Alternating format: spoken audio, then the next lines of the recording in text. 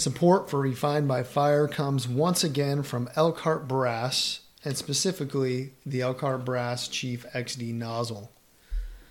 All right, so I want to take everyone back a little over a year to Firemanship Conference in Portland, Oregon, 2017.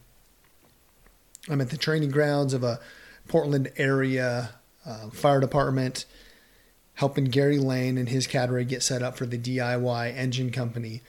Brian Brush and his guys were there as well, setting up for his gaining relative superiority class. Jeff Shoup and his guys were there, setting up for his class. And up walked these guys from Elkhart Brass. It was Jerry and Chris, and I didn't know these guys. But they've got all the gear. They're opening up the big Pelican cases, and these new nozzles are popping out. So, hey, I'm interested.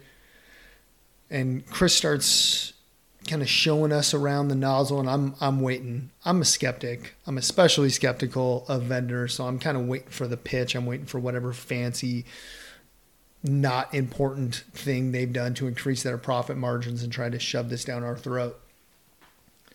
Well, that's not what happened. So Chris starts talking about the ball valve. Like that's the very first thing he starts talking about. And I'm like, well, that's different.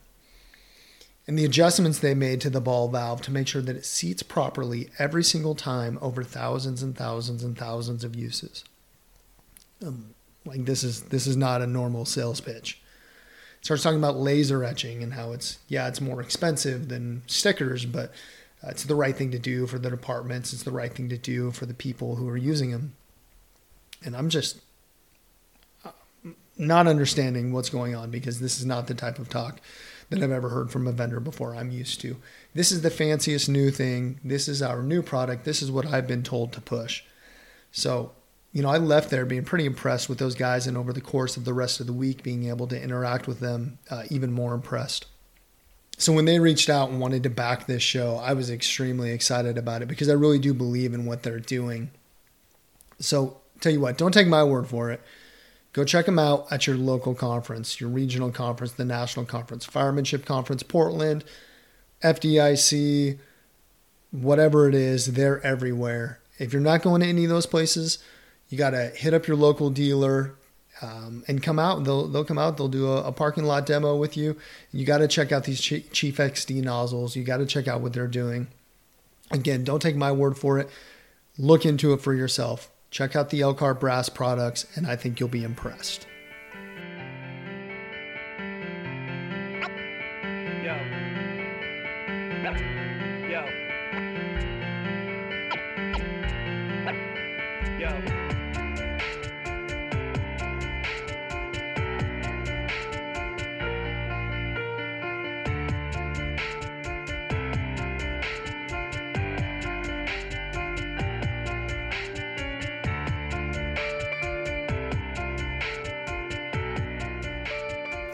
Here we are at episode 8 of Refined by Fire podcast. Refined by Fire, as always, is a Brothers in Battle media production. My guests for episode 8 are James Greenwood and Luke Miller. I'm really excited to bring these guys to the larger audience. Maybe are not household names. They're personal friends of mine. They work here locally at Boise Fire Department. And James and Luke are the founders of the Boise Firefighters Symposium, which is a conference that is run through Fire Nuggets. Now, I kind of constantly refer to Boise Firefighter Symposium as a quote-unquote small conference. It's not the longest conference out there. It's 3 days. But I tell you what, there's nothing wasted about this. They only bring the best speakers, the best hands-on training. It's fantastic. I am in love with Boise Firefighter Symposium. And registration is open now, so I hope that everyone listening will get signed up and that I will see you there, because I will definitely be there. So one of the really fun things about James and Luke, these guys have worked together a lot, but they are totally different types of dudes. James was a wildland firefighter, a hotshot / smoke jumper before becoming a firefighter, was also a lawyer of all things. Luke was a United States Marine reservist and a middle school teacher. So definitely both brought a lot of life experience to the structure of fire service, but very different dudes. Luke's got 4 kids. James has no kids. James has 2 sleeves, tattoo sleeves, that is, including probably my favorite tattoo of all time, which is a "Coffee is for Closers" tattoo on the top of his left hand. Luke, as far as I know, has 0 visible tattoos. These guys are, I guess what's not unique to either of them, though, is that they share an incredible passion and also an incredible work ethic. So I'm really excited to bring this episode to everyone. Lastly, something that I just want to shine a light on is Luke shares with us a little bit of his story of a battle that he fought when he was deployed to Iraq in 2004 with a tank company with the United States Marine Corps. Luke's a really humble individual and is never going to kind of fly his own flag. So I want to do it for him. If you want to learn more about the battle that Luke speaks to in this podcast, you can check out the show notes. You can find a book by Brian Stan called Heart for the Fight. You can also check out a newspaper link that I put on there from a local newspaper that highlighted him upon his return from Iraq. Luke was actually decorated with the Bronze Star and the Military Vanguard Award for his actions in that battle. So definitely a guy that I looked up to in a lot of ways and really displayed his character in that battle. So I'll stop talking. I hope you enjoy my conversation with James Greenwood and Luke Miller. All right, well, I'm here with the founders of the Boise Fire Symposium, James Greenwood and Luke Miller. What's up, guys?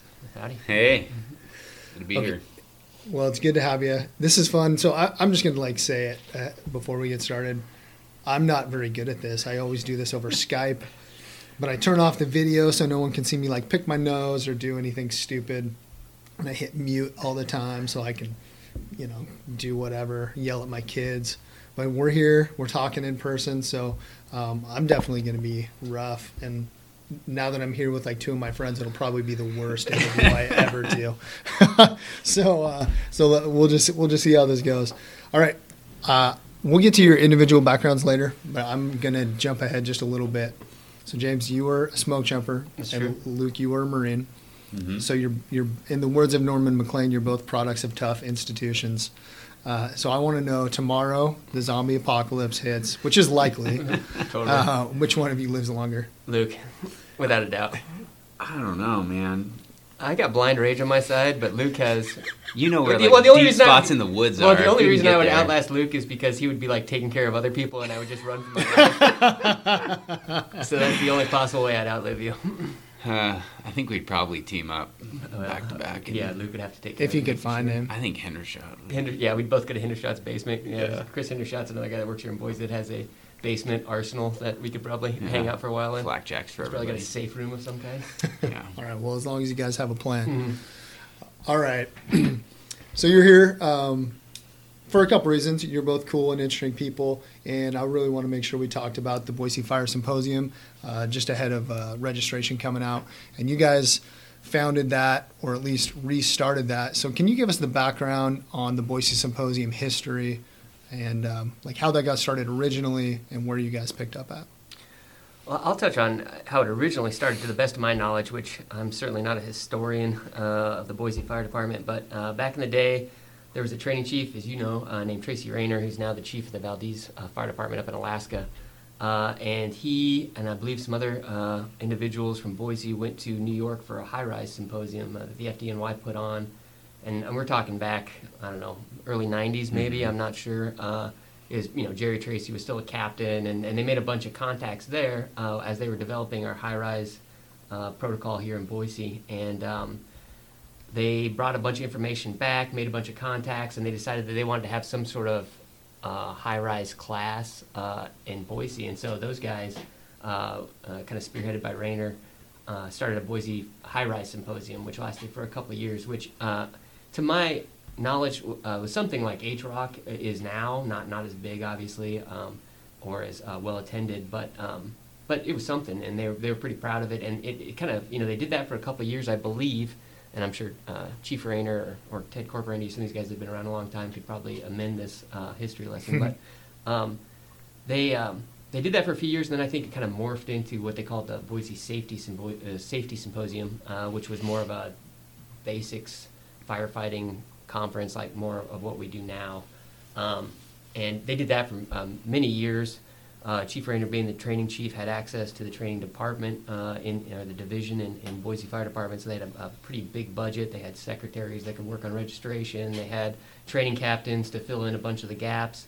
So they had a pretty big infrastructure to make that happen. And then, as things do in any fire department, administration changed, priorities changed, and it kind of went in a different direction and sort of went by the wayside. Chief Rayner retired from the Boise Fire Department, and so this, the sort of the tip of the spear kind of went away, and priorities changed, and it sort of took a hiatus for a couple of years, right when Luke and I came on, and so through I don't even know what you would call our motivation for this whole thing, but somehow bad judgment. One too many cups of coffee that exactly, night. Exactly, yeah. Pure ego. I don't exactly know how it happened, but we decided to get it going again, and just because we sort of came to a consensus that we didn't want it to die on our watch, having some sort of conference or basic firefighter skills thing. It's not that we weren't getting enough through our department. It just, how it is with most departments these days. There's a lot of iLearn training and ISO box checking. Not that you don't have to do that, but it wasn't what I was looking for on a day-to-day basis or on a annual basis. It's what we had to do, not what I wanted to do. Right. And so it sort of morphed into bringing it back and just doing it on our own because we didn't have necessarily. There was some rocky road at the beginning. We can kind of get into more of that here in follow-up questioning, but. It started off when we didn't have a great deal of support here locally, and not so much because it was a bad idea or people weren't used to it, but just because nothing like that had happened before where, 2 or 3 backward-facing firefighters took on a project as such with a budget and outside instructors and really, sort of pseudo-representing the department in a way that people had never seen before here and weren't comfortable with initially. And so it took some bridge building to make that all go as smoothly as it does at the moment, which, there's still some days where it's not as smooth as it could be. But I don't know, did I hit the major points there? Yeah, I think that was a pretty good recap of things. Yeah. So you guys run this symposium, this conference, as a part of Fire Nuggets. You guys run Fire Nuggets Boise. So how did that marriage take place? I'm just going to take over the answering questions here for a minute, I guess, sorry.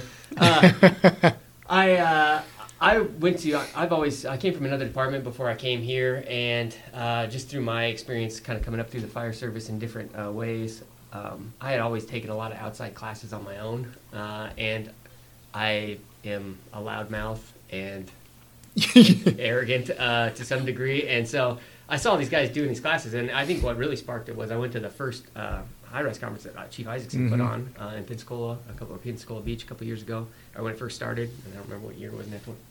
It would have been like 13, yeah. And it was a good experience, great conference, and I thought, well, hell, how hard could it be? It's kind of one of those sort of situations. So I came back, and I knew, from taking a lot of these outside classes that it was great that I was getting the information as a backseat firefighter. It was great that I was learning a lot of stuff and that I was getting all these nuggets that I could personally use. But it didn't do me any good having that knowledge if no one else had that knowledge when I was on the fire ground, right? And so I decided that I really wanted a way to get more guys involved. And at the time, we were still coming off the recession a little bit. There wasn't a lot of training budget to go around, so we weren't sending a lot of guys or girls out to outside training per se. There just wasn't the money for it, and there still arguably isn't at times, especially as the department grows, and many people run into that situation. But I wanted to do something locally that maybe could get people involved that wouldn't necessarily, maybe they'd, because of family or other jobs or whatever scheduling, they couldn't travel out of town for a class.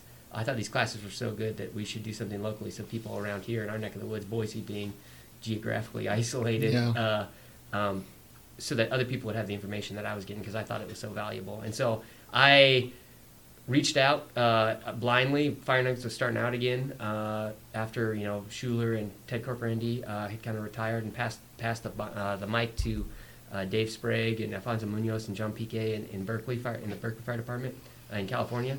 And I just basically cold called Sprague, and I can't say enough for those guys. They basically gave us a credit card and told us they would support us any way that we could. And that was our main problem is we could raise money, ask people for money, beg, borrow, and steal.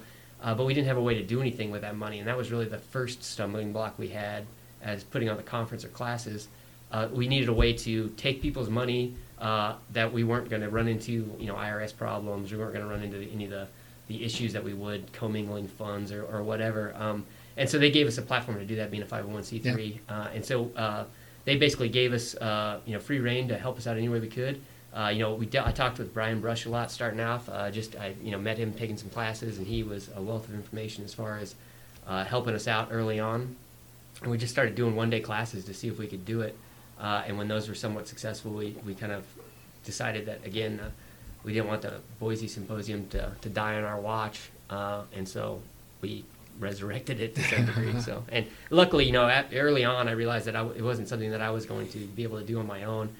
Because although I am a great idea guy, I'm not always the best in organizing guy. And so I brought Luke in pretty early because he is the backbone of the organization. He's the nerd that can organize. Exactly. And then another guy that is on shift now and couldn't be here, a guy named Joe Lunghofer, who works over in Truck 7 in Boise, who's another just organized and motivated individual. And so the three of us sort of, over time, we all got involved. And there's a few other guys, Chris Hindershot and Tim Raymond and Brian Vieseth are really the core guys that are there every year. Zach Emerson, maybe. And those are kind of the core guys that are basically all, with Zach is a captain, but everybody else is just a backseat firefighter.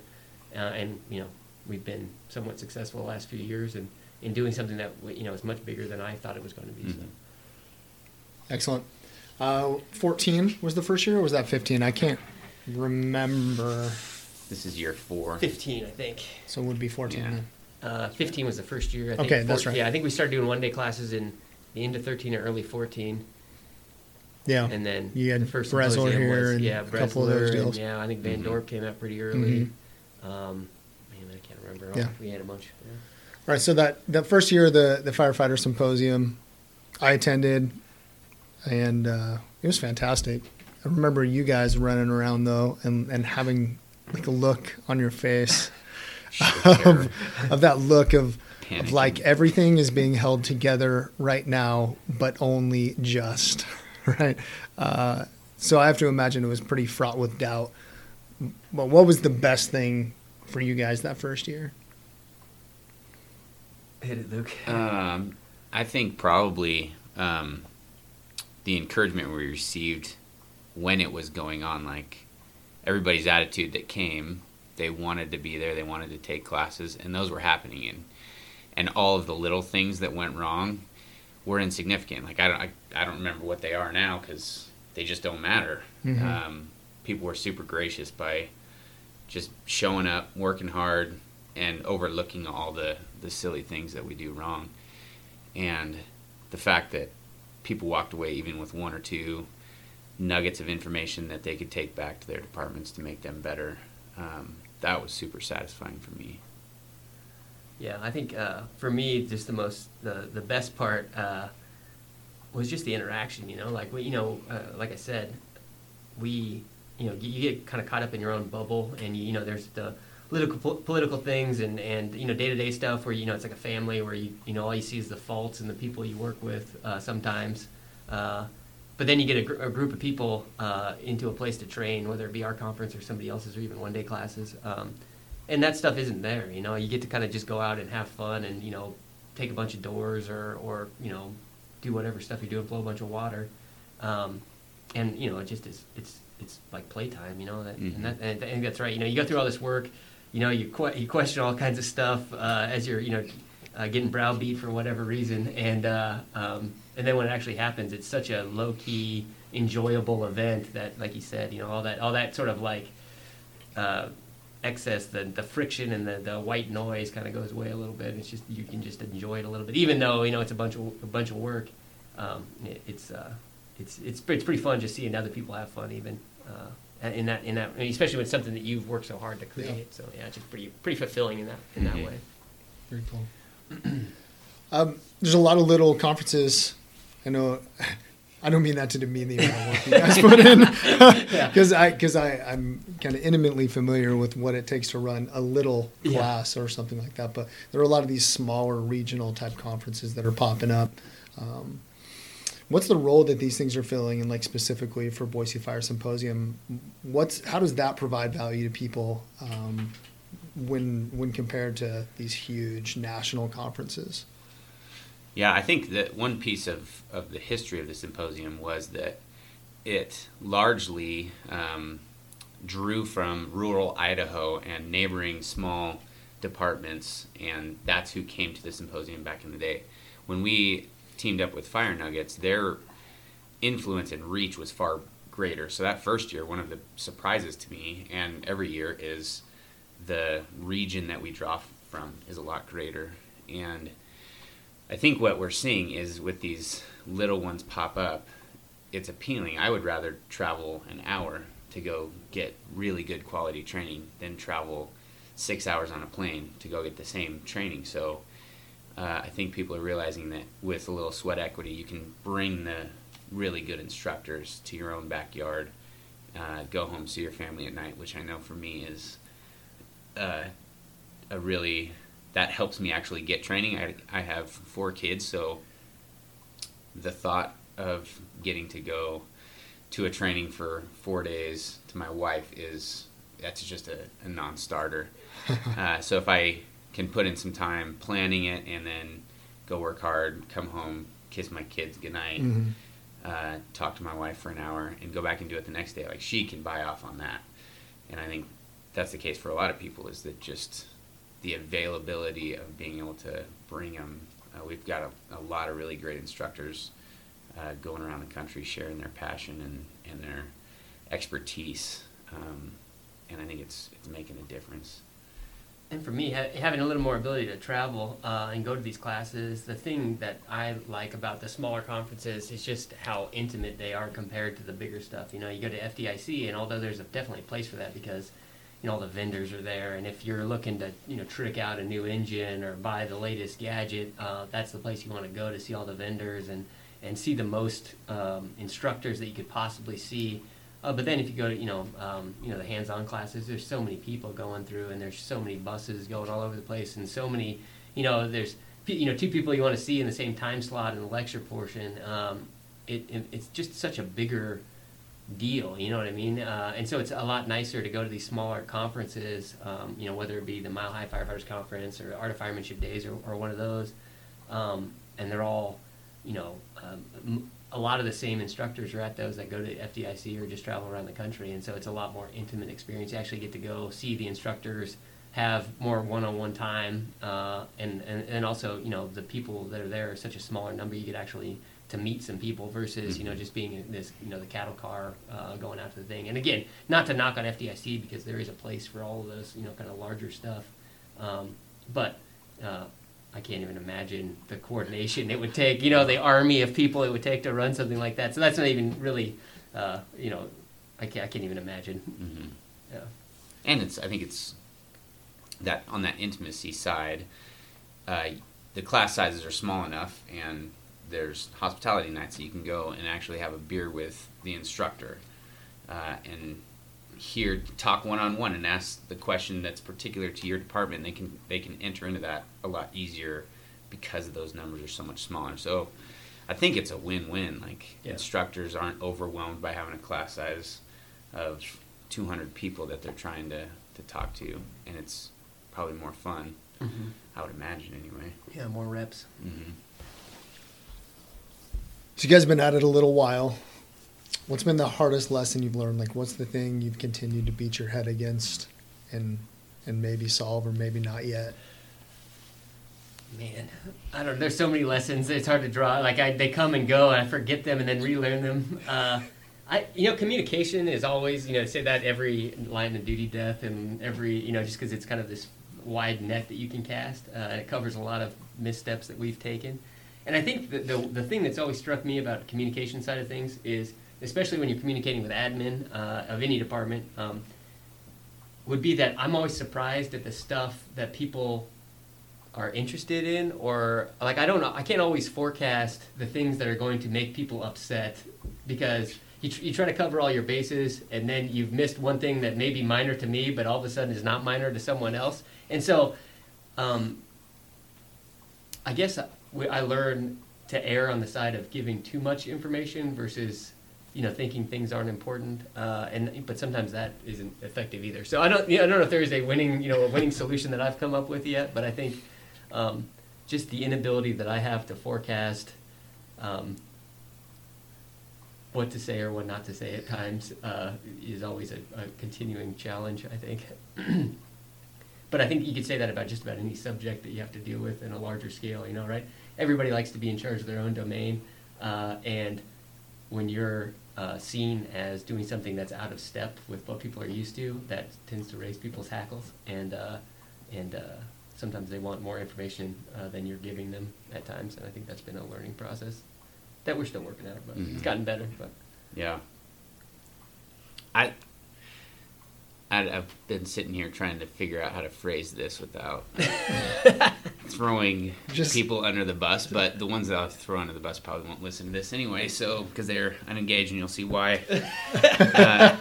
I think my biggest frustration that just causes me to beat my head against a wall is people in our own department that are totally unengaged with this, that have zero interest in coming to it, even though as we've built year by year, our department is now willing to pay for people to come from our department. They're willing to send on-duty crews to take this training, and still there are quite a few firefighters that would rather do inventory, and now it's floor day. We gotta get the bay clean, and it kills me because we have these amazing instructors. We've budgeted and bought enough lunches for on-duty crews to come, and we've communicated it to the best of our ability, and we're super excited to see that change affect our department, and sometimes just getting people there is still like pulling teeth, which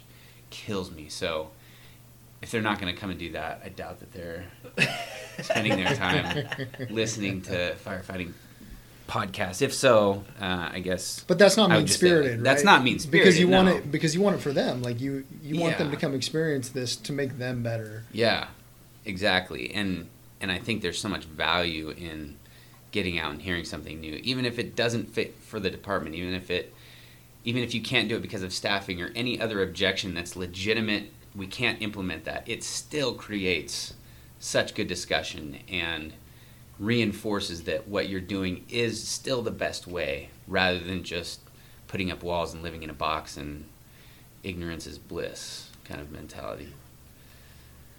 That's my biggest frustration year after year, I think. I'm glad you covered that one too, because it affects me from time to time. I was going on the admin route and you were going on the peer route, which I appreciate. We can hit them from all sides. So is it getting easier? It is, I think. Yeah. I mean, both in, anything you practice year after year tends to get easier in one side. And then the other thing is it's become normal to people, right? So when we first started off, it was such a weird thing that people in this part of the world, we had a very, I don't want it to sound bad, but it was a very sort of regimented fire department that we came to where, and I think in the past more so than now, and that the hiring practices have changed in the last however many years. But historically, they'd kind of hire local guys that were like 21 years old, and they'd get hired pretty young, and they'd come up through the ranks, and they'd have strong captains that really were Type A personalities that Mother May I type of fire department. And a lot of places are that way, where backseat guys didn't really get to develop an opinion about things until long into their career when they really proven themselves. And since, there's a big gap in hiring, and then Luke and I's class was hired, and they hired a bunch of people, and in some of the classes before us as well, that really came from places with life experience. Myself coming from, wildland and having a weird academic background, and Luke having a pretty amazing military background, and just our whole class was full of just all-star guys, man, that that had done all kinds of stuff previously, whether it be military or wildland or whatever. It was just a pretty great class to be involved in, and the classes on either side of us as well, and have continued to do that hiring practice. And so the guys and girls that came out on the line, in recent years, the last 10 years or more, all really brought a lot to the table. And so I think it wasn't weird for us to do it, but it might have been weird for some of the guys that had been in the department for a long time. And so that caused some friction early on because it just hadn't been done before. And now that this has gone on for years, and that people that have come into the department have been more proactive, the culture has really shifted a little bit in the sense that I think we have a lot more input into how stuff goes just by sheer numbers of people in the younger ranks that have come up, and those of us with these kind of shared values of training and whatnot that we have. Not that they didn't have it before; it's just a different concept, a different model, and so I think that's been a positive coming up, and I think that so it's just been normalized, and so now younger guys and girls that have ideas or that want to be involved in things or want to talk about a new idea, it's a lot more accepted than it was when we first started. So that's been helpful for sure. Yeah, I think it's been neat to see that transition a little bit too. Just that it's not, no, shut up, and we're not interested in what you have to say. There's definitely value in the veterans of the fire service. Like, they bring so much experience that I have no idea of. I bring like, hey, I read this, and this. Yeah. And if you kind of meld those ideas, would it work this way?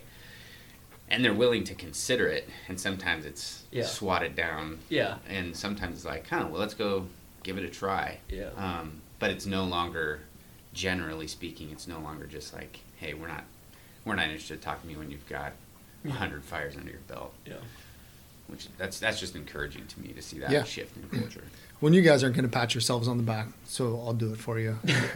You've really paved the way for those folks coming after you, specifically at your department, but in this region, and then vis-a-vis the people coming into the symposium, you made a lot of change. So I really appreciate you guys stepping up and doing that. Well, and you guys over here in Eagle obviously have done that as well too. The Truck Academy was a huge step for just training in the Valley as well, and it's just such a great program as well. So we'd be remiss if we didn't mention that Quad County Truck Academy as well as a training event in the Valley that's really paved some way. Yeah. So. Yeah, as well as Brothers in Battle getting after it in our region. And it's sort of synergistic with Olson and Rosenbaum and you, and it really kind of lets us all kind of bounce stuff around, and there's just a lot of good ideas floating around in our neck of the woods and all over the place really, but it's good to have that.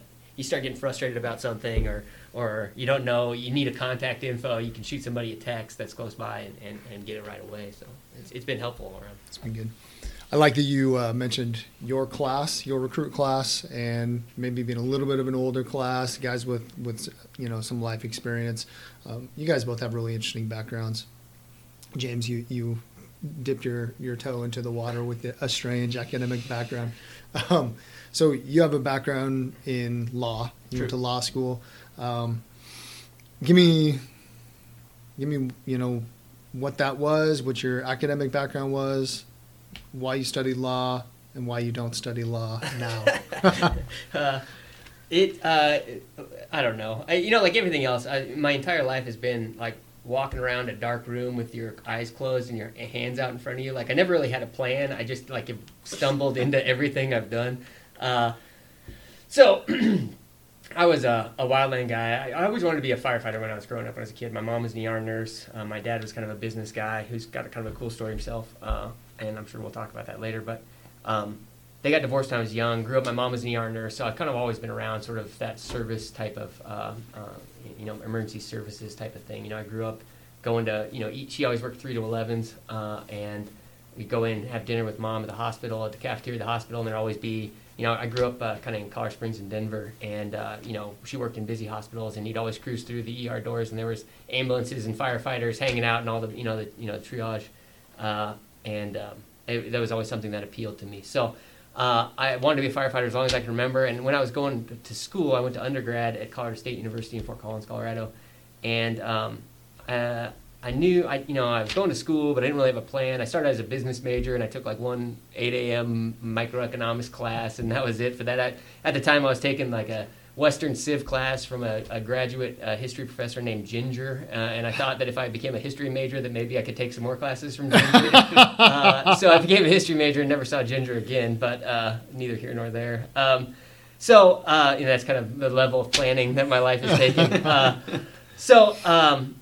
I randomly got my EMT and was working as on the ambulance as a reserve for the ambulance there in Fort Collins, and I met a guy that was a Forest Service, worked for the Forest Service as well, and he got me a job as a GS2, which if you know anything about GS ratings in the federal government is like one step below minimum wage. It's like the most money I'd ever made in my life. I was super stoked, but I was a firefighter, right? So I got to. Again, divorced parents, grew up in the city. The first time I ever slept outside, really, that I wasn't drunk was at my first fire when I was like 18, and froze my ass off, but had a great time. And so I was hooked with the wildland stuff. And so I finished my undergrad and was doing wildland stuff. And I kind of was on the engines through college. And then as soon as I got done with school, I knew I wanted to be a hotshot because I'd seen those guys going to all the fires and heard, was regaled with those stories. And I got a job at sort of at the time, the local hotshot crew. I was going, like I said, was living in Fort Collins, but I got hired on with Alpine Interagency Hotshot Crew, which was up in Estes Park, Colorado.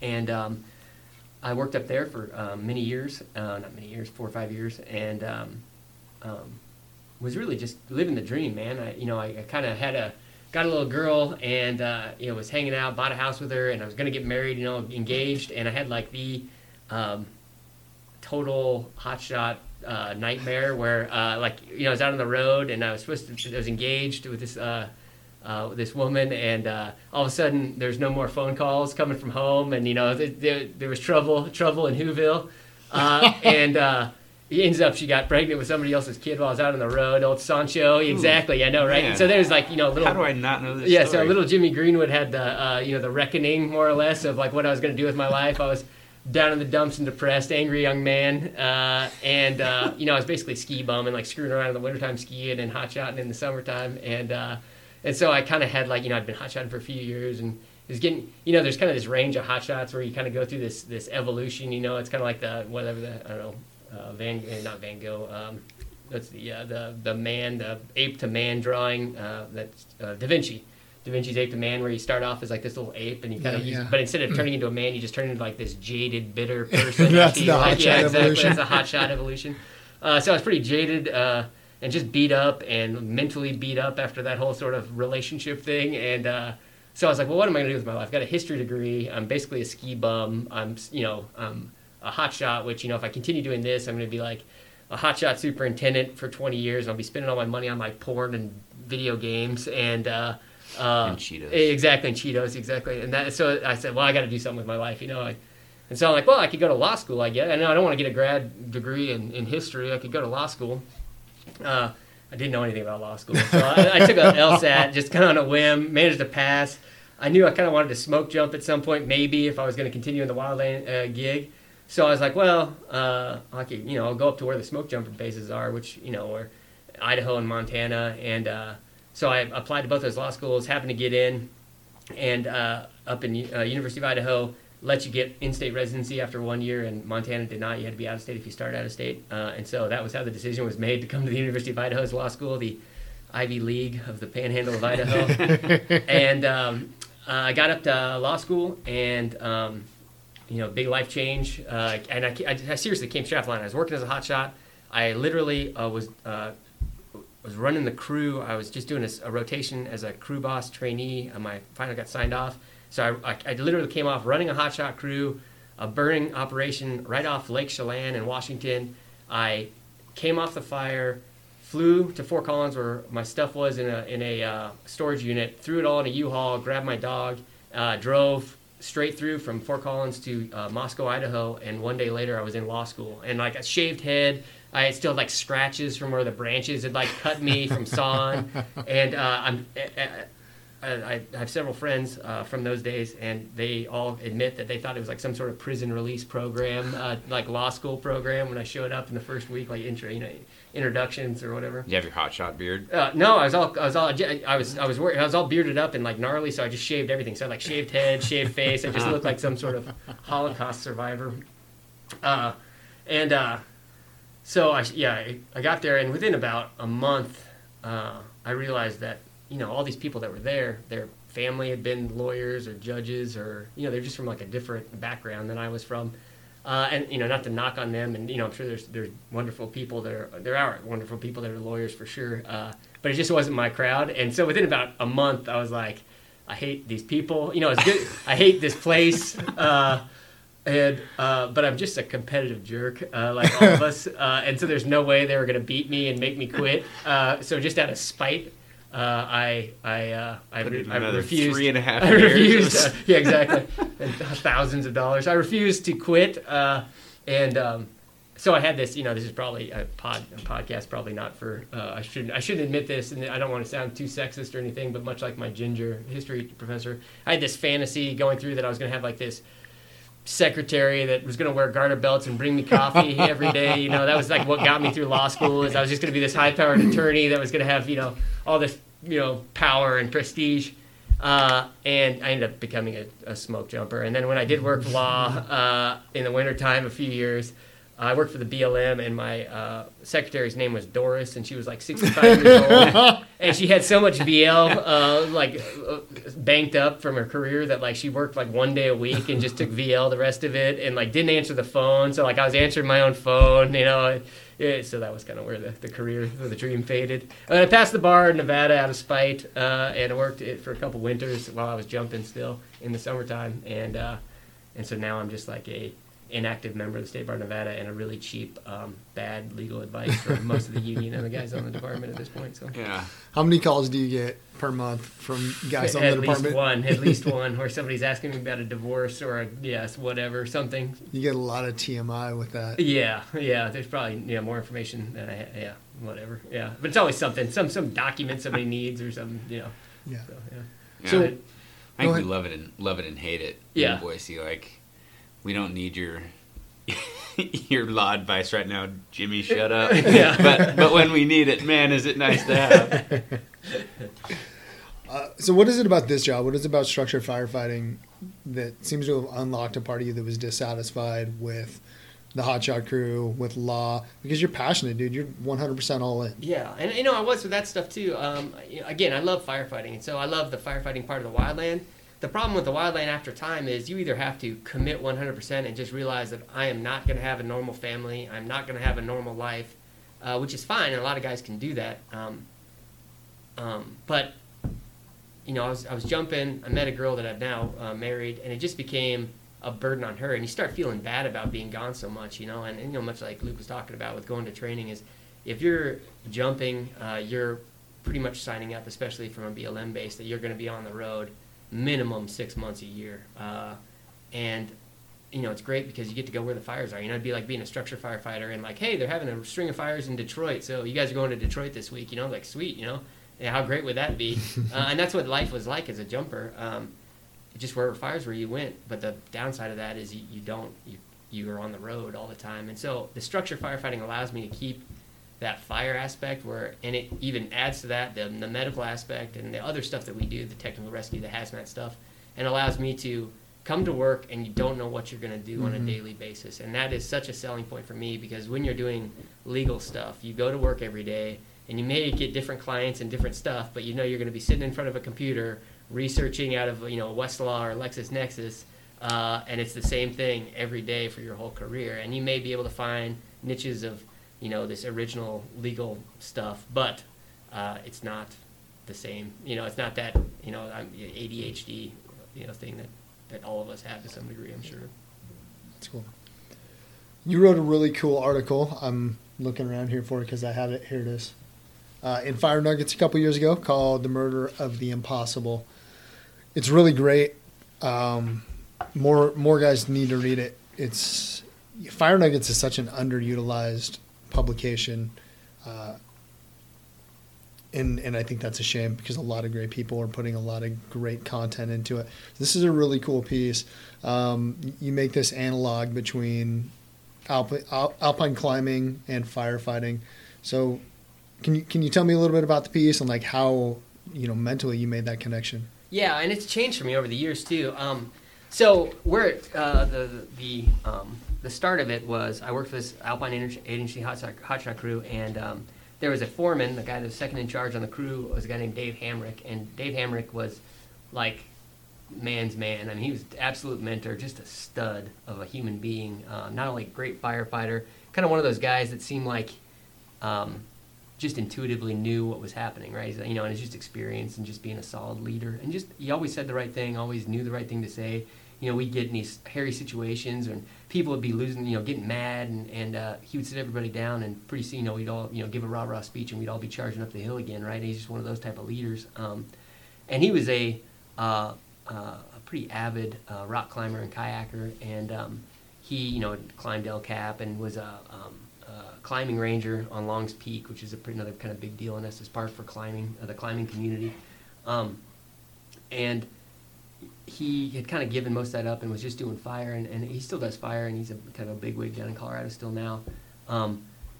But he, one time when we were out on some fire, I can't really even remember where it was now, maybe in Colorado somewhere, and we were just sitting around a campfire talking about stuff, and he brought up this article by a guy named Reinhold Messner, who's sort of a legend in alpine community. He was the first guy to summit Everest without oxygen, and he brought up this essay that he wrote in the early 70s. That was in just some random climbing magazine, and it's called The Murder of the Impossible. And Reinhold Messner's Murder of the Impossible essay was about sort of the beauty of climbing, and how in his lifetime climbing had become about like driving bolts and climbing a plumb line route. Just any obstacle, you could just beat it with technology, right? You could just slam a few bolts into a wall. And ascend with Jumars or whatever ascending devices you wanted to do, and you could just overcome any obstacle just with technology. And it was murdering the impossible. Like there were climbing routes that nobody had ever been able to climb in a traditional sense until these guys showed up and just sort of manhandled. And one of his points was like, mountains can't run away and they can't defend themselves. And so these people were coming on and they were doing these things, and they were really destroying the soul of what alpine climbing was to him. And so the point of that conversation, the point of him bringing it up, as I recall, and it's probably hyperbole and whimsical in my mind now because it meant something to me, and he's probably totally forgotten if you asked him now, was that kind of an idea of embracing the suck. You know what I mean? Like we can, use technology, especially in the wildland world. When I was doing that, being a hotshot is not a glorious thing. I know they just made a movie about the Granite Mountain guys, and it's obviously unfortunate what happened to those guys, but it's not a romantic job. You go out and you suffer, and that's what being a hotshot is, just endurance of discomfort. You're hauling around 5-gallon QVs and chainsaws up gnarly places. You're always too hot or too cold or sleeping on rocks, or like nothing is ever comfortable or pleasant. But there's just these moments where you like do a cool burnout, or you cut down some gnarly burning tree that could kill somebody, or there's it's all like this grind of suck with these moments that, and then when you come in the off season, all you remember is those feel good moments, and then so when you go back, you forget about the mopping up 300 feet in some black spot in the middle of Nevada, But anyways, he was bringing this conversation, The Murder of the Impossible at the time was like. You can try to shirk work and shirk the real suck of being a hotshot, or you can just embrace it and just know that that's really where the beauty comes. And that, in retrospect, now that I look back on it, that's really what formed my work ethic as an adult. Was those hours of just discomfort and that mental strength that comes from that means so much more than just we're gonna use a helitorch to burn out this entire state, as opposed to going to where it's steep and gnarly and just working hard, you know what I mean? And that's kind of where the soul and where the real growth comes from. And so that's kind of what it meant to me then. And that article I wrote, I sort of pulled some of those lessons into my present job as a firefighter. And it's really when the slicers stuff was going on, hot and heavy when it first came out. People were really getting up in arms about Recio versus slicers and all that, that stuff. And so it just sort of made me think, kind of go back to this Murder of the Impossible, and the idea that, we can use technology, but there's a reason why the tactics we use work, and maybe they are harder and they are a little more dangerous for us or the people we're going in after. But maybe that's where the real growth as human beings comes from, is putting in that work. And maybe I don't even mean on fires. Maybe I just mean in the training for going to fires, is that that work and that just that suffering or that endurance is really where the beauty of our profession lies, and where the real the meat of our profession lies, versus the actual, like, the problem solving of just knocking the building down or whatever, if that makes any sense. And I don't know. That sounds a lot more like that. I just put a lot more words into it than I probably should have. But no, it's cool. And thanks for giving us the background on it. I'll attach the link to the show notes, or a PDF, or whatever we got to do, so people can read that. Luke, you're not very comfortable talking about yourself, so now I'm going to turn and look at you. Yeah. I've really been looking forward to this, man. Like, you squirming in the seat a little bit. So I know you, we're friends, but, I realized as I prepped for this, like, I didn't really know your story, because that's not really the context that we always see each other in. We see each other at training, we see each other at little planning meetings or whatever, and we talk about firefighting, maybe ask about family a little bit. But, I know you spent time in the Marine Corps, and I believe you were a teacher at one point, and that's it. That's all the Luke Miller that I know. So, give me the Cliff Notes on how you ended up, behind the wheel of an engine at Boise Fire Department. Man, like Forrest Gump style, I think is how I ended up there.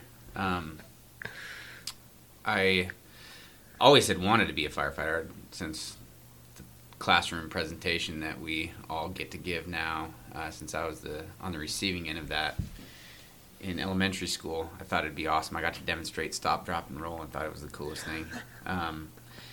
And then in high school, I thought, I was in a health class, and I was watching the teacher do their thing, and I'm like, I could do that. I want to be a teacher. And for some reason, I pursued that instead of firefighting first. So I went, most of my Marine Corps time was in the reserves here in Boise. So I was a tanker, and went to school, and then did the 1 weekend a month, 2 weeks a year deal while going to college, and got a job teaching math.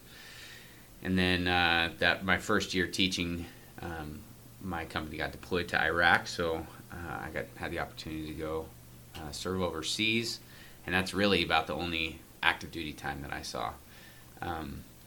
So I was in for a little over 10 years and learned a lot of really great lessons. Got to be with some really great people, and like James said, like, a lot of suck. Yeah. Just a lot of miserable times, sleeping on a tank, being up at all hours, and the math side of me worked out this estimation of the Marine Corps career, and I think about 70% of the time it sucks, and 20% of the time, like, it really sucks to the point where you're ready to just, here's my gear, I don't care what the consequences are, like, this is so miserable, I don't care. And then 10% of the time it is awesome, and when you're getting to pull the trigger on a tank and run down range and have multiple targets popping up, and all of that stuff is super fun. But that's only 10%. That's like a little teeny sliver. And between that 10% and the people that you get to be with, it makes it worthwhile, and it's a pretty fun deal. Even though the numbers are overwhelming in terms of how fun it is and how crappy it is. I think there were a ton of lessons in the Marine Corps that translated over into firefighting, especially with tanks, because working with a small crew and that unit cohesion and anticipating each other's moves and being on the same page, so that with one word or one look even, I would know what the tank commander wanted, or when I became a tank commander, I could quickly and efficiently tell my crew what to do. And just when you get to that point, you're just clicking with your crew members. So many good lessons like that translate over into the fire department, prioritizing actions when there's so much chaos going on, being able to kind of disengage from that, pick apart what needs to get done right now, and then making it happen quickly. So that was super formative for me. And when I got back from Iraq, the Marine Corps Reserves does Toys for Tots, and most fire stations are collection sites, so I was driving around, and that is when it reignited the passion of becoming a firefighter, just stopping in, and guys were always in a good mood, and getting to, like, I'd interrupt a workout. I'm like, they're getting to work out in the middle of their day. How do I get some of that? And then seeing them go out on calls and just remembering that kind of that rush of, I'm going to go do something important, and I don't know exactly what it is, but game on. All of that combined reignited an interest for me of getting back into, or trying to get into the firefighting. So I started testing, and closed door after closed door, just never did well enough on tests, and kind of, at one point, I was 2/10 off from getting an interview, and I took that as a sign from God that I was not supposed to be a firefighter, and kind of hung up those hopes and just went, well, I guess I'm meant to be a teacher, and I'm fine with that. I enjoyed teaching. I felt fulfilled as a teacher, and then 3 years later, that passion reignited again, and I couldn't tell you why, but the timing was right, and if God said that wasn't what he wanted for me, those 3 years later, the timing was right. So I didn't score as well on the test, but I got an interview that year, and said the right things, I guess. And you told the story. That's what you did. I told the story, yeah. And no. Yeah, now you gotta tell it. Now you gotta tell it. This because is the story, Luke. The story. No. Any interview, you'd be an idiot not to hire him for whatever job. If he gets an interview, he's getting hired no matter what happens because of this story. Come on. So Luke. So I got on with the fire department. get to do what I mean, here's the deal, Luke. I don't want to throw you under the bus. I know what it's like to have stories that you're reticent to tell for whatever reason. Because he's humble. Yeah, and I think what we're talking about is humility, and that's actually next on the notes here. But you were decorated during your tour, and there's probably some lessons in that story. And the whole point of this podcast is to collect stories. So, would you mind running us down the story of? When you phrase it like that, it makes it way less about me. Yeah. I just want it to be recorded so that I can just listen to it myself from time to time, really, because you never tell it. So I don't like telling it, and part of the reason is because I don't like to be the center of a story, I guess, and try and toot my own horn or promote things for myself. I had to tell that story in some coaching I received for the interview. He's like, "You've got to tell it." I'm like, "I hate telling it. You're an idiot if you don't bring this up." So I practiced and practiced. So when I was deployed, the tank next to mine was blown up by an improvised explosive device, and it pretty significantly injured 3 of the crew members, knocked out the 4th crew member, although he was uninjured, and they needed to be evacuated. It destroyed their tank, and so I got off my tank and basically helped evacuate them. And I don't remember a lot of fire going. We'd been in some intense fighting at that position before. I don't remember any fighting going on when I jumped off my tank, because if I had, I'm not so sure I would have jumped off my tank. So auditory exclusion worked in my favor that time, and visual exclusion and everything, tunnel vision on what needed to be done. I'm thankful for all of that, because other people recall that happening at the time that I got off, but I don't. And we got 2 of the crew members out of there pretty quickly. Some helicopters, attack helicopters, not even medevacs, were in the area as part of this battle, and a Huey landed, and we got 2 guys loaded up, but they were taking fire, and so they had to take off, which left 1 crew member inside, and we had probably 10 minutes inside this tank with this battle raging around us, where, calm as we're talking now, we had some pretty good discussions in that tank. Pretty formative time for me, those 10 minutes were.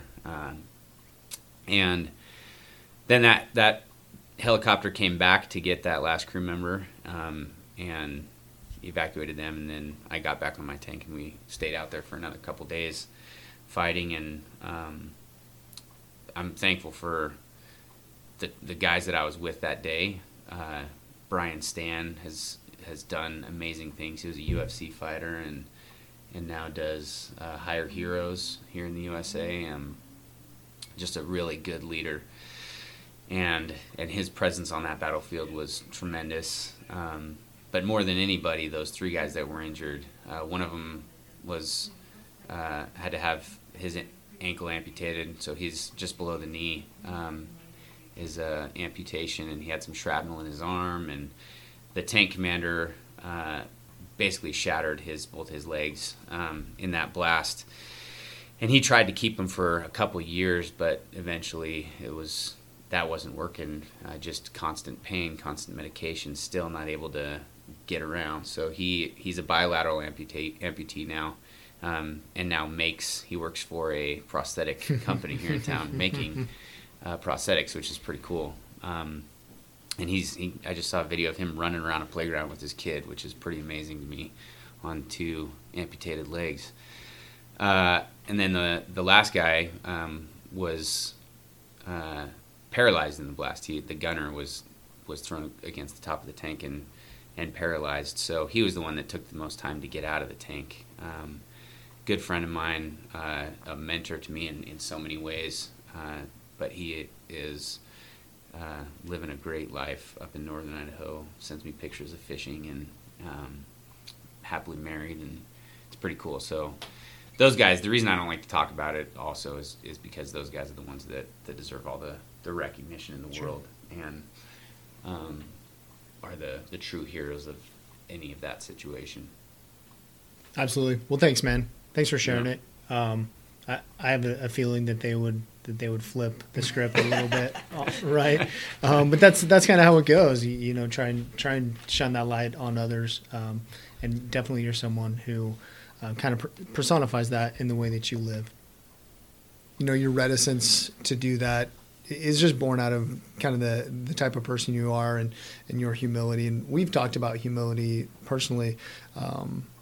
And definitely you're someone who finds that important, and you walk the walk. And I think you're probably a model for how a person can be relentless and uncompromising, but remain humble. That's a difficult thing to do. It's a very difficult thing for me to try to manage sometimes. So can you talk to me about what that looks like in your life, how you manage that, and maybe just like why humility is important in the fire service? Yeah. Well, thanks for saying that. I think that's super generous and and unfortunately largely untrue.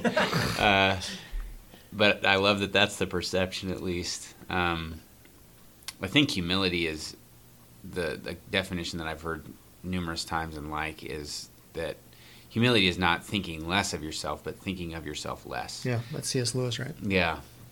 And it is not downplaying my strengths or anything. Like I think I have some things I'm strong at, but it's having a right focus on those things too. Like I am organized, but I'm like a 6 on the organization. My wife is like a 10, so Right.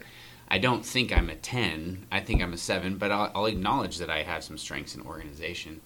But I don't need to sit and tell everybody about that either. Like that's not thinking less of myself. That's just thinking about myself less. Offer your services where your strengths are. Serve with those and lift other people up and try and defer your own preferences when you can. So there's things that you need to pick your battles and be relentless in pursuing those. Training for me is one of those that like I want to relentlessly pursue and never take the easy route and fall into the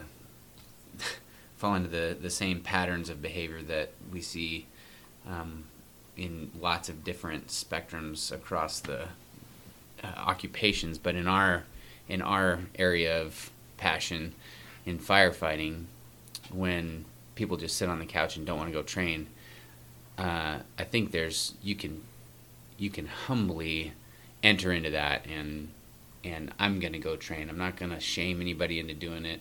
I'm not going to sit and make sure that they even know that I'm going to do it. If they catch me doing it, great. Come do it with me. Like, invite them into it, but I don't think you win many people over by arguing with them a lot, and you win them over by just inviting them to be a part of it if they stumble into it, inviting them to tackle something new together, and exposing your own weaknesses too. There's just having kind of that right view of yourself is, for me, I think is a really important thing. I still, like I say, that your intro there was super generous, because in my own head, while one thing may come out of my mouth, oftentimes in my head, I'm playing that card, and I'm not doing that well myself. I'm playing that humble card, but I'm like, I know I can force this door faster than you can. Which is a terrible example to use with you, Steven Tyler. No, it's not. I don't think I can force the door faster than either of you guys, but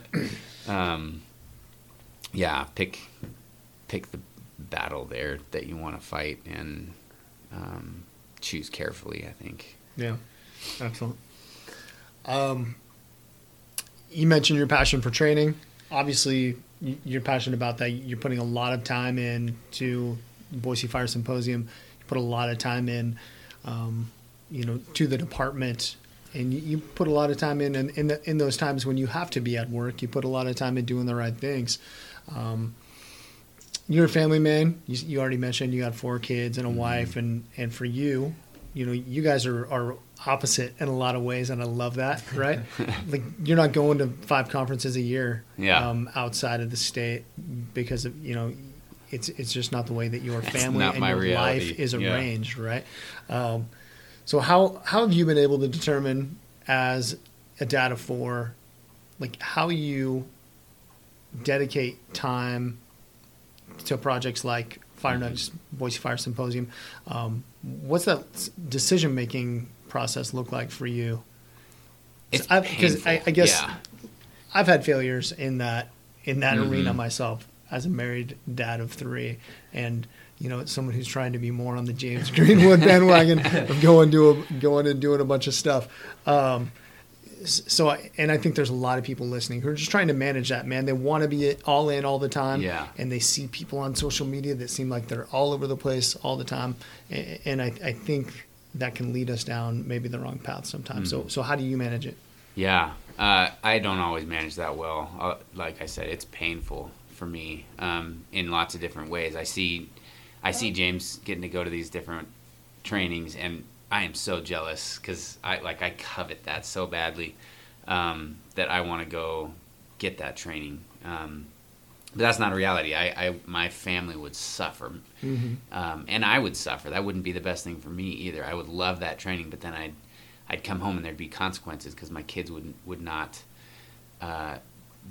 They wouldn't know me as well, and I wouldn't know them as well, and my wife would be totally tired and feeling unsupported. So those consequences are not worth it to me at this point in my life. I still think maybe someday the day will come that Get I'll your get fingers crossed, right? That my kids grow up would, a little. You're going to be at whatever volleyball practice anyway, so I'm going to go get my practice. You get yours. We'll meet up this weekend. It'll be great. I don't know that that'll happen or not. So I haven't done that well. I've failed my way into trying to find a balance, and it's been lots and lots of discussions. And my wife has those same tendencies with her work, where she wants to go all in and do everything she can. So we go through these seasons where she's super busy and I'm playing that support role more at home, and then I get super busy, and it's more when we're both super busy that we face huge problems, and there's more conflict in our house, and our kids are all screaming, and nobody's happy, and we're not doing the things that we want to do well. So I think it for me personally, it's all come down to communicating with my wife and trying to look in advance as much as possible. We've pretty much resigned to the fact that late May, early June is going to be terrible because that's busy for her career. That's busy planning for when the symposium always falls. And there's that point in there of about 4 or 5 weeks where we just grind through it and try really hard to not get upset with each other. I don't have a good answer on it other than I think communication is key, and just being open with. I try and be open. When I see a training that I really want to go to, I ask my wife about it, and she knows that if I'm asking, that I've narrowed it down to one, and that I really want to go. And I realize that she still has veto power. And that happens sometimes. I've asked to go to things, and she says, no, how are you? Look at your schedule again. You already committed to these other 4 things right around there. So, that open line of communication that my wife and I have kind of tried to develop helps a lot. That's good. Cool. Okay, guys, I want to move forward into sort of the standard Refined by Fire questions. And there's a handful of them, and we'll probably only get to a couple. But my favorite question, and the one that every guest so far has had the opportunity to answer, is if you could have every firefighter in America read one thing, it can be a book, an article, or a short blog post, what would it be, James Greenwood? Oh, man. This is like the question that you said in advance that I struggled with most, because I tend to try to read a lot, but I also have like weird taste in books. So like I have a hard time always like telling people what they should or what they should read, because oftentimes people are like, "God, that was terrible. I can't believe. How do you like this?" So I sort of steered away from like the true firefighting stuff, because I mean everybody, Andy Fredericks and all those. I mean everybody should read all that stuff. And that's not very unique, so hopefully we'll think outside the box a little bit. So I wrote down all these titles here, but the one thing that came to me while I was screwing around today, and I was trying to think of something that I refer back to from time to time just to kind of realign my compass, is, and we have like a little internal Facebook thing that we're all kind of on that I post it from time to time just as a refresher for myself. But a guy named Rob Shaw, who runs Mountain Tactical Institute, who used to be Mountain Athlete, wrote this thing several years ago called What Does It Mean to Be a Quiet Professional? And it's just kind of a list of sort of 10 to 12 things that he thought was important and what he defined as a quiet professional. And it's something that really struck home for me, and something that I look back on. I try to do a couple times a year just to reread and sort of refocus what I'm doing. And I think it's worthwhile, and it sort of ties into sort of my evolution as a firefighter, my evolution as an adult man, and kind of where I want to be, not so much where I am. And he just talks about, that grind, that, being humble, being quiet, but also, knowing your strengths and your weaknesses, and trying to, improve in your weaknesses and keep your strengths at a certain level.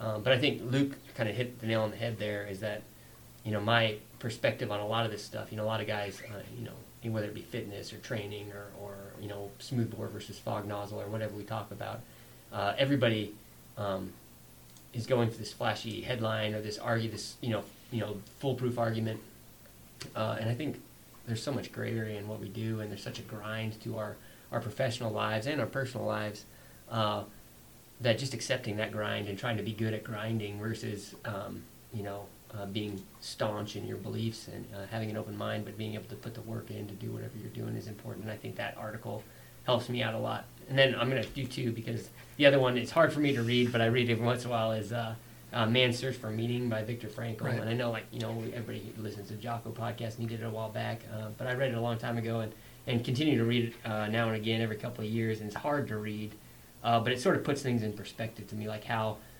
the depths that we as people or a society can get into, even unknowingly. We think about Nazis and Holocausts and whatnot, and you think of like jackbooted thugs or whatever, but it really was just normal people that sort of got lulled into this really awful place.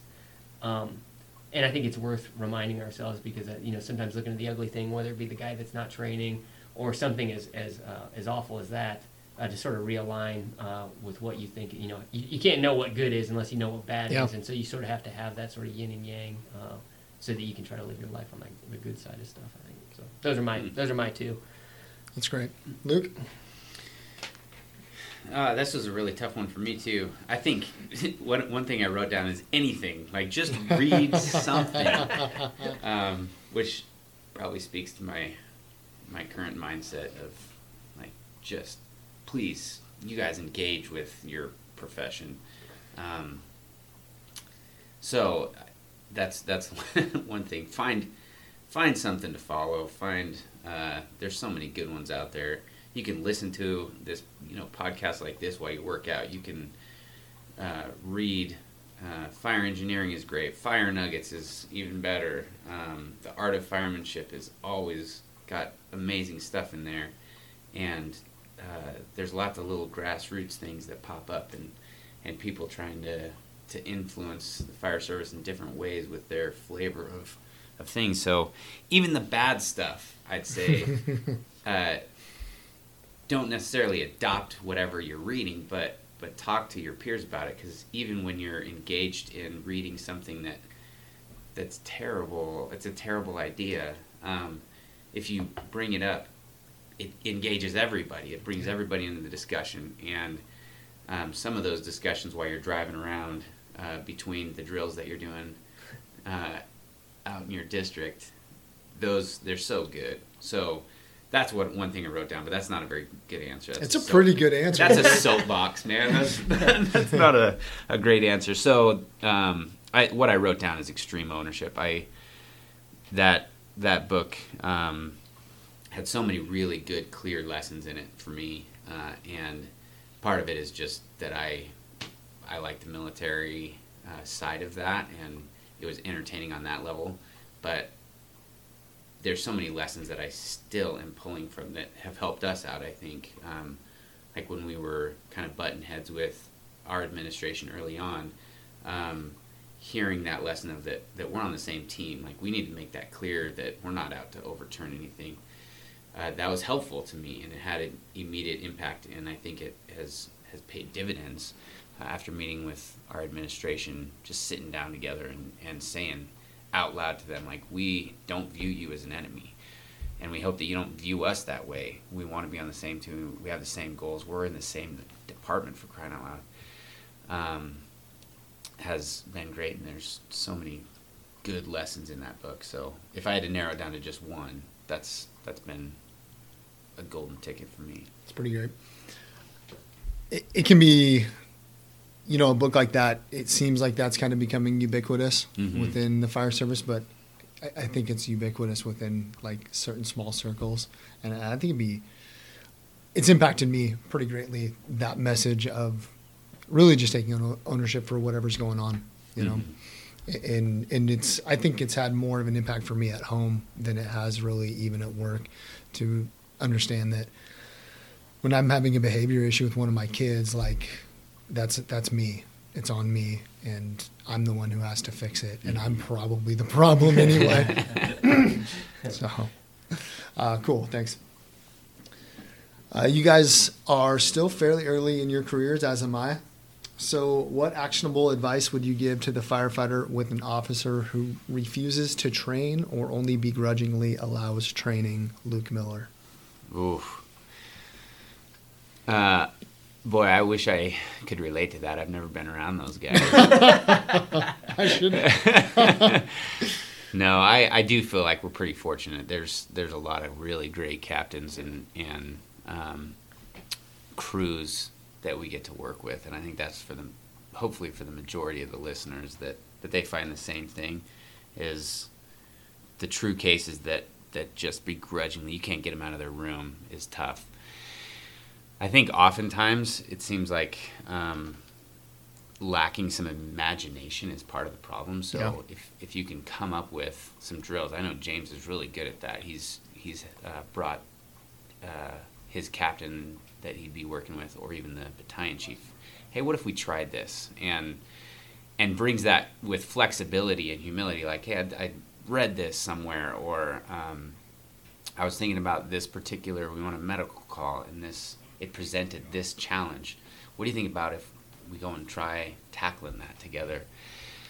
I think that's good. And you have to walk a bit of a tightrope there because you don't want to attack them for any reason. Right. Then I found that just makes them dig in their heels and causes offense and drives wedges between your relationship, and it's just going to be tough. So coming up with some ideas like that is helpful. I would also say that there's inertia to it, and an object at rest tends to stay at rest, and if you can get that ball rolling, if you can get them out a couple times, it gets easier every single time. And I've always said that what I found in the military to be true and in the fire service to be true is the higher the operation tempo, the better the morale. So when we were going on lots of missions in the Marine Corps, morale was high, things were great. Same thing in the fire service. If you're going on lots of calls, morale is good, especially if they're good calls. If you catch a couple tours with fires,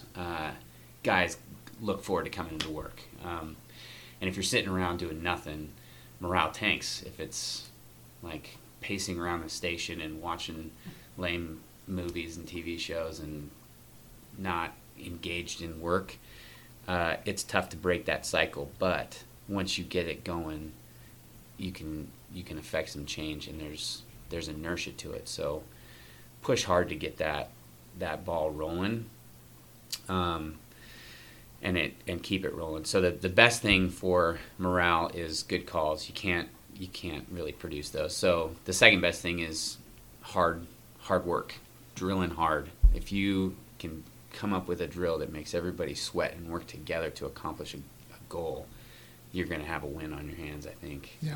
Trying to manufacture that operational tempo on your own. Oh, that's really good. And if you still aren't winning there, just go. Don't give up. Don't fall into that complacency, but do it yourself. Throw ladders around the station. I know Eagle Fire has inspired me with some of that. I don't think it's necessarily because they can't get guys to go train, but using every second of the tour to be working and training. Driving by a station, seeing guys throwing ladders and pulling hose, and just videos online that you guys have posted, different people in the department. That's inspiring, and it inspires me, and I'm pretty motivated.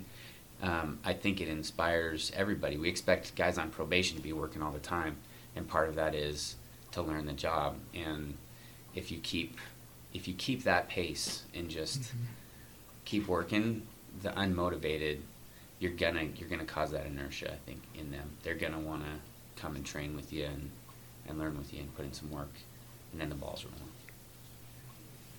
I like it. Yeah. James? I obviously drilled my thoughts on that quite a lot, the inertia stuff. But a couple short things to add. One, I came from a jump base. I started out in Grangeville, which is a small town kind of northern Idaho. It's one of the smaller jump bases. And they had a mantra, and it was powered by shame. And they, T-shirts, and I really took that to heart. And not in a bad, it wasn't a negative mantra per se. It sounds kind of rough, but it was a rough crowd. They're go-getters, right? And like kind of type A personalities. But if everyone's powered by shame, which I think we all are to some degree, like if somebody's out there throwing ladders, like I feel shame that I'm not out there throwing ladders as well, right? And so if and it's the same idea as the inertia, right? It's just a different word for it. It's like, oh, I'm inspired. Well, I'm kind of inspired, but I'm shamed that I'm not out there while somebody else is getting better. So maybe that's my own character flaw, but that's how I think of it a lot of the time, is just being powered by shame.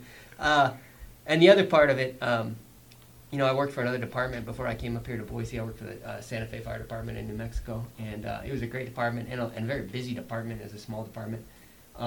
And we ran a lot of calls and ran the transport, so the calls took longer when you're a junior guy running the ambulance.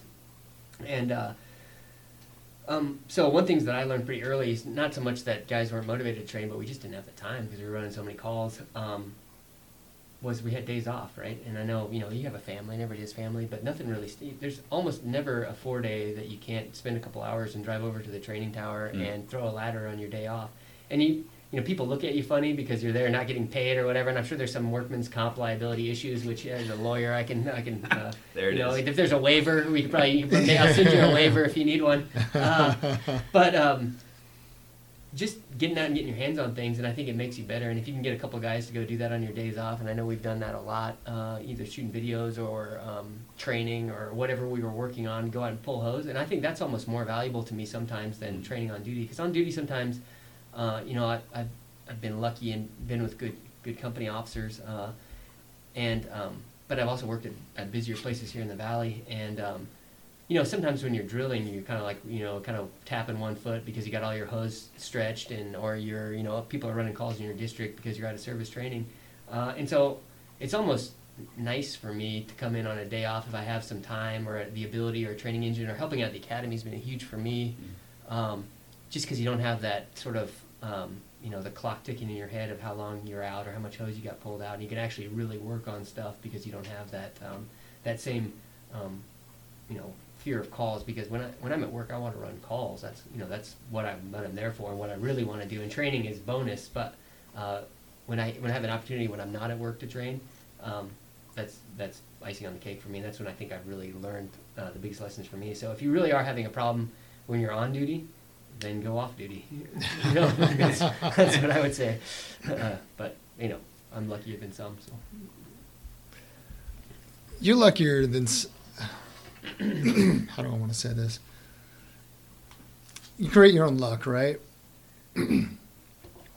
And the inertia is alive in your life because you kept the ball moving. Mm-hmm. And you did that as a new guy, and you did that as a new guy. And now even as a father of four with a lot going on, like, you still find time to put in a little extra. You've kept that inertia going. So it's not so simple as, like, well, that guy can do it because he doesn't have any kids. Like, we can all come up with excuses. Mm-hmm. There's always a reason why we shouldn't have to do something. But I guess the whole point is doing something you don't have to is exactly what's going to make you better. Yeah. Mm-hmm. That's good. I'm playing around with this idea of a fantasy firefighter draft, and I'm trying to find a new label for it because I think that sounds kind of goofy. But the idea being, we look up to people in our organizations, people in other organizations, people who are long dead, who wrote the books that we came up reading. And this was just spawned by long conversations from delirious people on the road trips coming back from trainings. But I think it's kind of a fun thing to do to try and staff an engine company with the people that you'd want to work with. Whether that's people you've already mentored who are badasses, or I don't know, the most Ben Franklin, whatever. So I think the way I want to ask you guys to do this is to have you each pick a firefighter, and then Luke pick a driver, and James pick a captain. So Luke, go ahead. Man, there's so many good options. I'd take a lot of guys we work with, but this is the dream team. So Fields is no longer even a firefighter. You can put him wherever you want, man. This is your show. I'd put Aaron Fields as yeah. And that hose is getting stretched quickly, efficiently, and he's gonna be ready for water. You have a hard time going wrong. Yeah, Fields in the back seat. It's true. Funny, he's passionate. Yeah, it's gonna be the crew's gonna be alive. You're right. All right, James. Who joins Aaron Fields in the back seat of your engine? If I'm going that's a tough one, right? Because if you go all time, then Andy Fredericks sort of wrote the book. But I didn't know Andy Fredericks personally, so obviously didn't have the opportunity. So I mean, not to speak poorly of the dead, but he might have been a real jerk. I have no idea. He's a great author and a huge great instructor, but I didn't know him that well. And so, man, I don't know. That's a tough call. I'm going to go Brian Brush, just because he was such a help early on, just with our stuff. I know he's not a technical backseat guy anymore. He's in training and a company officer and everything else. But at least he was a pro for a while in Edmond again. But he's another guy that's just passionate about the job and seems like a guy you'd want around if something were amiss. Yeah. He's a good choice. Yeah, you look at a well-rounded dude. Yeah. Brian's kind of that model. Passionate guy, happy-go-lucky, happy to be around, and just a wealth of information in every aspect of firefighting. It seems to me, so you can't say enough about him in that regard. For sure. Yeah. Is he ever going to show up at Boise Firefighter We ask him, Symposium? just so it's out there, we ask him every year, and he's Yeah. always so busy that he's got, nothing. Yeah, he's got, like, the first option, like the option of first refusal, like we call him every year, so. I was just giving him a hard time about that. Yeah. I mean, he sent me the certificate once of when he attended back in the day, and the first thing, so he's been here before. Luke, who's driving your engine? Man. Pumping, more importantly. I think for me, Laguerre, I cannot think of anybody that could do it more efficiently than him. He's just Who'd you rather have so pulling levers than Dennis Laguerre? Yeah. He wouldn't even have to calculate anything. He just has it memorized. Yeah. Like, Savant. he's done it enough times that it just flows. I think he can look at valves and they open. Jedi. He operates pumps by telepathy. Yeah. If anyone could, it'd be Dennis. Yeah, I don't know. I'd like to have him drive an engine. Maybe he's a terrible on the roadway. Yeah. But pumping a fire, that guy can do it. And he may not have socks. Yeah, exactly. He was limping around last year's symposium because he didn't have. Yeah, we had to go buy him socks at the CVS. He didn't have a pair of socks. He was getting all blistered up. Poor guy. I've seen Dennis in shoes, I think, once. Yeah. You know, and it's always flip-flops. And, he's got a uniform. Yeah. So if I'm going for a driver, I'm going local, and hopefully nobody listens to this and thinks I'm ass kissing, but I'm going to go Rick Payne. He's a local captain that we've had. He goes way back, taught FDIC West, and he's kind of one of our engine gurus locally here. And he's like the quietest, most unassuming, humble, can't get a word out of him, but when you do get words out of him, it always is the exact right thing, which annoys me sometimes more than but he's the guy, if I have a question about engine stuff locally, that I'm going to ask because he will have an answer. And again, not unassuming, quiet, can never get a hold of him, but when you do nail him down, his opinion's worth its weight in gold for sure. Yeah, absolutely. I had a guest on episode 5, Dina Ali, and she made me play the game along with her, which was I had not intended to do. But I chose Dennis as my driver and Rick as my captain as well. Rick's just blown my mind a few times. Yeah. You know, and he was the person who really kind of opened my eyes to engine work being cool. Yeah. And made me realize how much I sucked. Yeah. You know, which was not a feeling that I appreciate very much. Yeah. Well, I'm like a kind of cocky guy. I talk too much, and I would go to all these classes, and I'd come home, and I think I'd have some original idea or something like new age, or like, oh man, I saw this, and these guys are doing this here, and this super cool thing. And you're like, yeah, we tried it 5 years ago, and you're like, right. Like, damn it, you know all this stuff. Yeah, exactly. It was like that when we did a nozzle study, and I reached out to Rick, and he just basically gave me the answer off the at cuff. the very beginning, and the next 300 hours that I spent on it, where I should have just listened to Rick. And the same thing, Rick was the first guy to really introduce me to the idea of static beds. Years ago, I was still on probation, and I was just helping out with an academy class. And I was like, well, how do you think we should load our blitz line? He's like, I think you should get rid of your blitz line. I think you should just stretch static. And I was like, at first I'm like, what is he? And within 5 minutes, my brain just exploding. I know. He's right. Yeah. Here we are years later. Mm-hmm. And James and I will be in Portland next month. Yeah. Teaching static beds at the Firemanship Conference. So that didn't happen because we're awesome. It happened because of guys like Rick. Absolutely. Pouring into us. Yeah, I'm just like, I've never had an original thought in my life, I don't think, and so I'm just stealing things from everyone else. So I'm basically just like a human recording device. That's what this podcast is, man. I stole every element of this podcast Yeah. from other things that I liked to listen to. So, very cool. Well, we'll wrap up, guys. But before we do, what's on the docket for Fire Symposium 2018? What can people be looking forward to? And when is registration going to open up, Luke Miller? Yeah, Luke Miller's our organization guy. Well, let me put my glasses on here. The registration we usually try and shoot for right after the Super Bowl. I'm not positive we're going to be able to hit that this year. Just waiting on the last few key pieces, but that's what we're pushing for. Week away. And we have 3 classroom sessions. One is by one of our local captains here. Jason Barnard is his name, and he's another guy like Rick Payne, just wealth of knowledge, and he's going to be retiring soon. So we wanted selfishly, locally, to sap as much as we could from him. What's he teaching? He's going to be teaching, I don't know. Okay, sorry. I didn't mean to put you on the spot there. No, that's one of the pieces that we're waiting on is Okay. He's taught a few different things, so he's going to trim some of those classes down, and get us a class description and class name.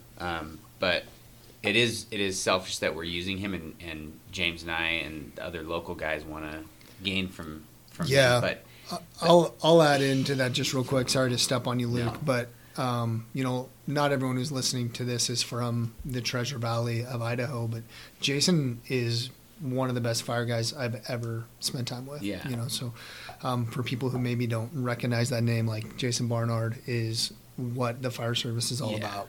That's what I was going to follow up with. Like, it is selfish, but I would put him up against any class I've sat in. He's a great instructor, wealth of knowledge, fun to be around, and everything that comes out of his mouth seems to be gold. So he's one. Aaron Fields is going to be coming and teaching again another classroom session, and Pete Van Dorp is coming to teach on some of the latest studies that they got from UL NIST and kind of give us a good update on what they found and the implications of it.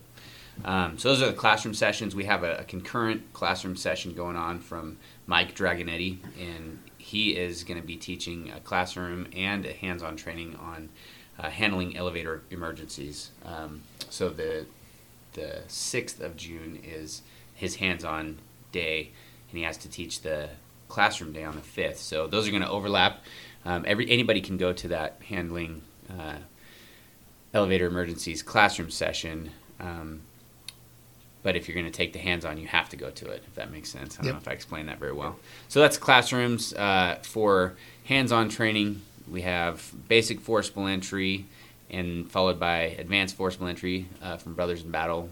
Phenomenal forcible entry, props and reps and you come off of one day, if you take the basic forcible entry, you come off of that truly, I think, as an expert for forcible entry. You've got so many reps, such a solid foundation of how to do it. And Those guys, their class always goes long. I don't know what their problem is. So in case you're listening, like, you're going to be working till 6 p.m. that day, and it's always Cody's fault. Just blame Cody. Yeah. We're lucky with Olson and these guys and Cody Terrestrial coming up from Portland. Like, every year we try to fold Brothers in Battles guys in just because we're friendly with them because we see them all the time, but also because it's such a good class, and we fill it up every year because everybody wants to take it because it's such a great forcible entry foundation and everything. So Brothers in Battle is also going to be teaching hands-on training. The entire Brothers in Battle cadre, I think, is coming just about, and they'll have another hands-on class, VES Beyond the Door, which is, I have not gotten to sit in on much of it. I've caught pieces from some stuff at our local Fools. But from what I hear and what I see online is a phenomenal class. And coming from these guys at Brothers in Battle, I have no doubt that they'll knock it out of the park. Fields and his cadre are going to be teaching nozzle forward over the 2 hands-on days. And then finally we have Gary Lane and his cadre coming to teach the Do-It-Yourself Engine Company. Gary Lane. That's a good lineup, man. I love Boise Fire Symposium. I love that it's here and it's a resource for everyone locally as well as regionally. And you guys are doing it right. You guys bring great classes and great speakers, and I can't say enough about it. So if you're listening and you're thinking about it, stop thinking, go register, and we'll see you in June. Absolutely. June 5th through 7th, yep. Yeah, June 5th through 7th. There's a Facebook page. If you search for it, you can get some updates there, or just on Fire Nuggets Yeah, but also I'm gonna just do a quick plug, not only for us, but then David Sprague and Fonzo and those guys at Fire Nuggets. They've been so helpful to us when we started and ongoing, and they have a conference that they're doing as part of Fire Nuggets as well in the Bay Area. So if you're in Northern California in May, they're doing a similar conference, and then Denver Mile High Conference in October is a similar conference, and we've all kind of been able to work with each other and sort of have that framework of Fire Nuggets to sort of prop up all of those conferences, and they're all equally good, and it's the same idea. We're just trying to do basic firefighting that's not expensive, and it's pretty fun to be a part of that. So I'm pretty lucky to be a part of that whole system. So. Very cool. So yeah, check out those conferences. Check out the Fire Nuggets Facebook page. They're always posting whatever classes are going on in the different Fire Nuggets chapters throughout the country. And check out Boise Firefighters Symposium on Facebook as well. Guys, thanks a lot for coming. It's a lot of fun to just sit down with a couple buddies and rap. So appreciate making the time. No, thank you, man. Great job with this whole thing for sure. Yeah, thanks. I've benefited already from previous podcasts of yours, so now they get to benefit from you, dude. Hopefully there's at least, I didn't say anything terribly stupid, I think. All right, guys. Thanks a lot. All right.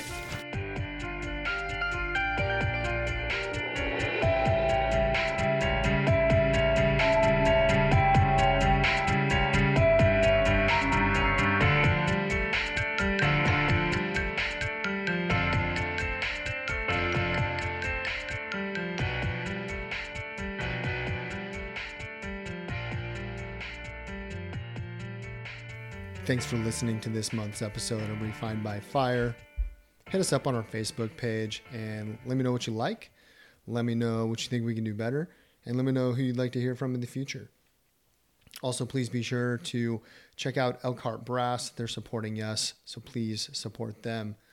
Elkhart Brass is a division of Safe Fleet. Safe Fleet owns a bunch of different brands like Elkhart Brass, like FRC, Foam Pro, and ROM. A bunch of companies that can help you out if you're speccing an apparatus. They might have some stuff that you're interested in. LED lighting, flow meters, roll-up doors, etc. So if you're in the market speccing a new apparatus, make sure you check out what Safe Fleet can do.